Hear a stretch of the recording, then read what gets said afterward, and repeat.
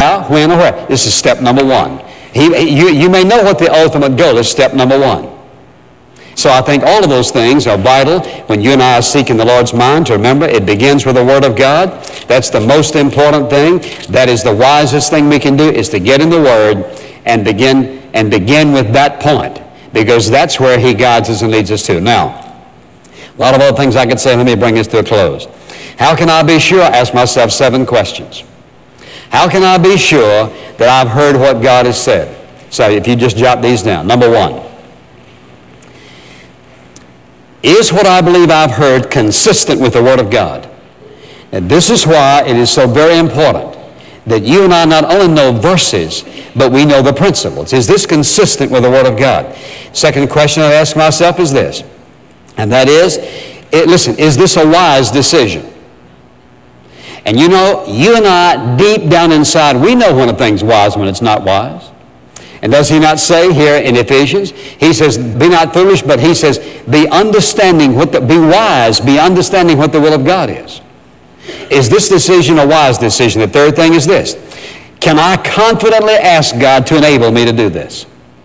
If something is not the will of God, and I say, well, I have confidence I'm going to do that. Listen, the Spirit of God will bear witness with your spirit with static. There'll be conflict in your spirit. When I say, well, can I confidently ask God to enable me to do this? Watch this. There is no way for me confidently, have any confidence to ask God to enable me to do something that's not His will.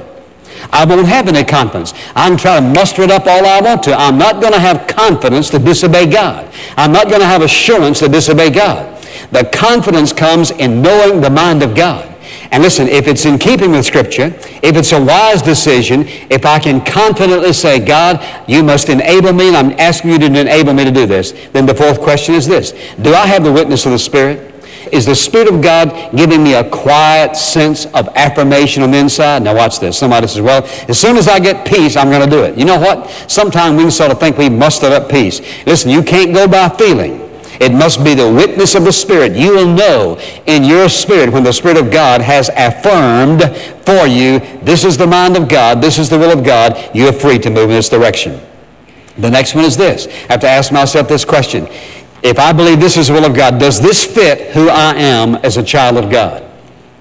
Does this conduct, does this purchase, does this act, is this in keeping with the mind of God? Does this fit who I am? Is it a violation of Scripture? Does it fit who I am? The next question is this. Does this fit God's overall plan for my life? Somebody says, well, I don't know what God's overall plan for my life is. Well, but listen, does it fit the Scripture? Does it fit who you are as a believer? Listen, if it fits who you are as a believer, it's going to fit God's overall plan in your life. And then we have to ask ourselves this question. In thinking about all of these things, will this honor God? If I do this, will this honor God? You ask yourself those 7 questions and you will know whether you have heard from God, whether you have the will of God for your life or not.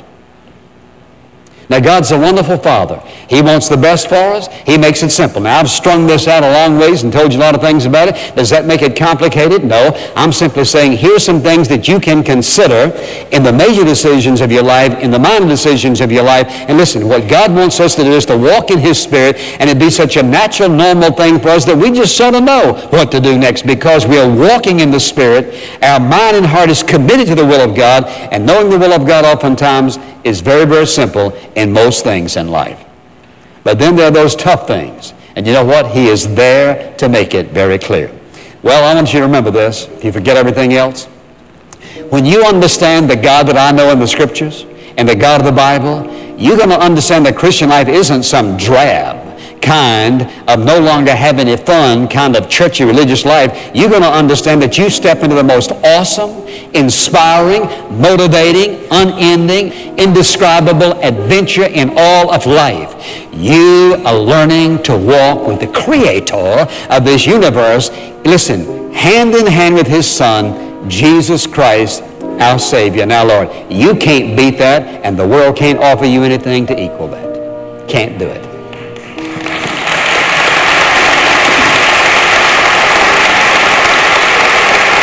So I just want to encourage you to make that wise decision.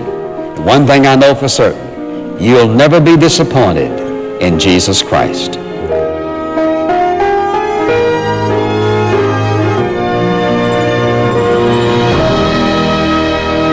You're listening to In Touch, the teaching ministry of Dr. Charles Stanley. If you're a believer, there are people and situations God intends for you to impact. As you spend time reading the Bible and prayerfully seeking the Lord's guidance, you're in position to receive His direction. To listen again, click on Today on Radio at intouch.org. And to study more about seeking direction from the Lord, look around our website for many free resources to guide you in following Jesus.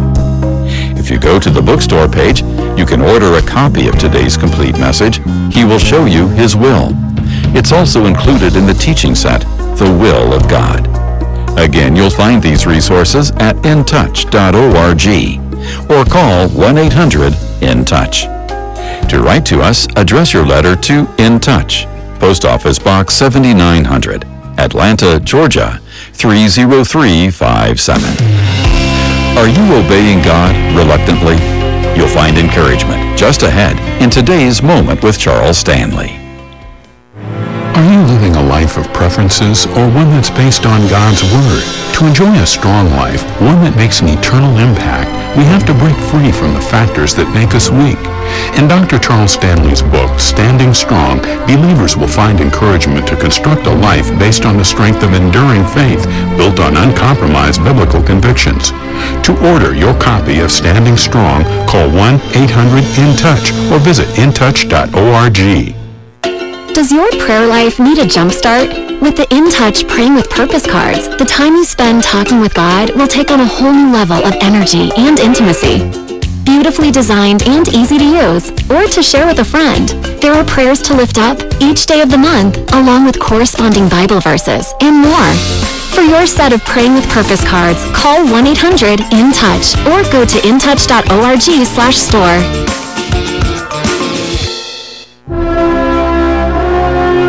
You're listening to In Touch.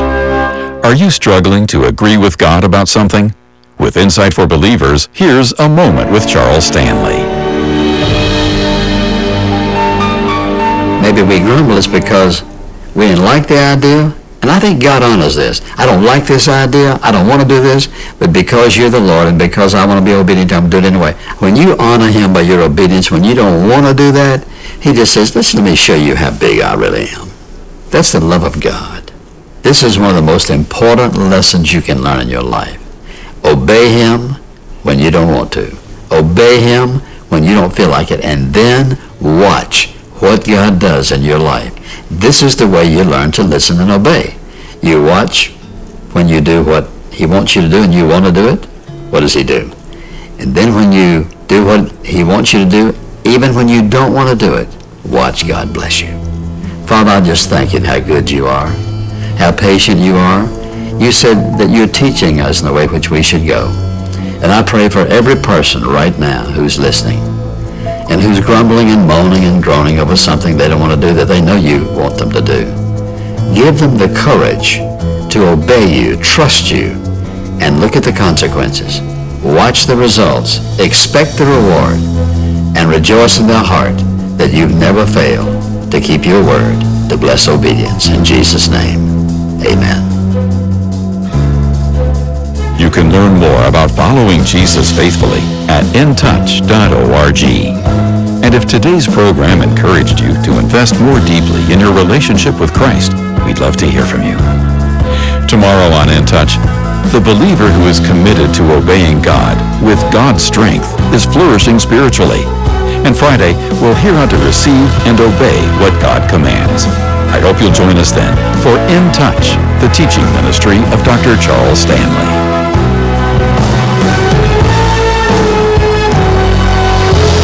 This program is a presentation of In Touch Ministries, Atlanta, Georgia, and remains on this station through the grace of God and your faithful prayers and gifts. Welcome to Breakpoint, a daily look in an ever-changing culture through the lens of unchanging truth. For the Colson Center, I'm John Stonestreet. Theologian Stanley Hauerwas once said that if in 100 years Christians are known as those who do not kill their children and do not kill their elderly, we will have done something right. His words are especially prophetic these days in light of a post-Christian West that has in so many ways embraced killing. For example, this month the Dutch government implemented a policy that now permits terminally ill children up to 12 years old to be euthanized. In other words, young children can now be put to death without giving their own consent. Though this new policy is only supposed to apply in exceptional cases of very serious terminal illnesses, limits on assisted suicide almost never hold. The most obvious example to the world right now is Canada. In 2021, 10,000 Canadians were killed by physician-assisted suicide. That's 1 out of every 30 Canadian deaths. This explosion in medically assisted deaths there led columnist David Brooks to write in The Atlantic that autonomy-based liberalism, the idea that we each own ourselves and can do whatever we want with our lives, had definitely gone off the rails. He demonstrated in the article, with story after story, just how quickly and easily assisted suicide can blur into involuntary killing. As many have observed, the right to die has this pernicious way of becoming a duty to die. And this deadly logic is embraced across much of Europe on a scale that few appreciate. Back in 2017, CBS ran a celebratory headline announcing that Iceland was on pace to, quote, virtually eliminate Down syndrome. Now, no cure had been found for the condition, of course. Instead, what the article was referring to was that Iceland had become so effective at eliminating people with Down syndrome through selective abortions. Almost none were being born. And a new study published in the European Journal of Human Genetics recently found that across Europe, births of children with Down syndrome are just about half of what should be expected. Again, this is not because of a miracle cure. It's because parents are aborting. About half, in some countries as many as 83% of children who are diagnosed with Down syndrome in the womb. Now, usually it's those on the political left that cheer assisted suicide, euthanasia, and abortion so-called rights. Increasingly, however, the post-Christian right is leading the applause. Political researcher and commentator Richard Hanania, for instance, shared this study and then praised the results, writing this, quote, many of the parents go on to have a healthy child instead, maybe two, so you get just as many lives but more health. There are actually people, he said, who think this is a bad thing. Well, in response to that, David Harzani at The Federalist correctly identified this same logic as the logic behind eugenics and asked, if eugenics is a social good, then why stop at Down syndrome? Why not keep having abortions until you get the perfect kid? See, the logic behind this Western war on the weak is simple and sinister. Thousands of human beings are being told you're imperfect, so you're better off dead and everyone else is better off without you. The United States isn't far behind on these numbers. According to some estimates, about 1/3 of children diagnosed with Down syndrome in utero are aborted in this country, and more states are considering legalizing so-called medical assistance in dying, and even embracing Canada's misleading label for it. Both the left and the right, it seems, can be susceptible to this idea that some lives are not worth living. Christianity alone, with its idea of the Imago Dei, is capable of grounding human dignity for all and reforming societies that view its weaker, older, younger, and disabled members as disposable. For the sake of all the image bearers who are listening to these evil messages, and those who will never get the chance, Christians must proclaim a different message. If we don't, no one will. For the Colson Center, I'm John Stonestreet with Breakpoint. Today's Breakpoint was co-authored by Shane Morris. And for more resources to live like a Christian today, go to breakpoint.org.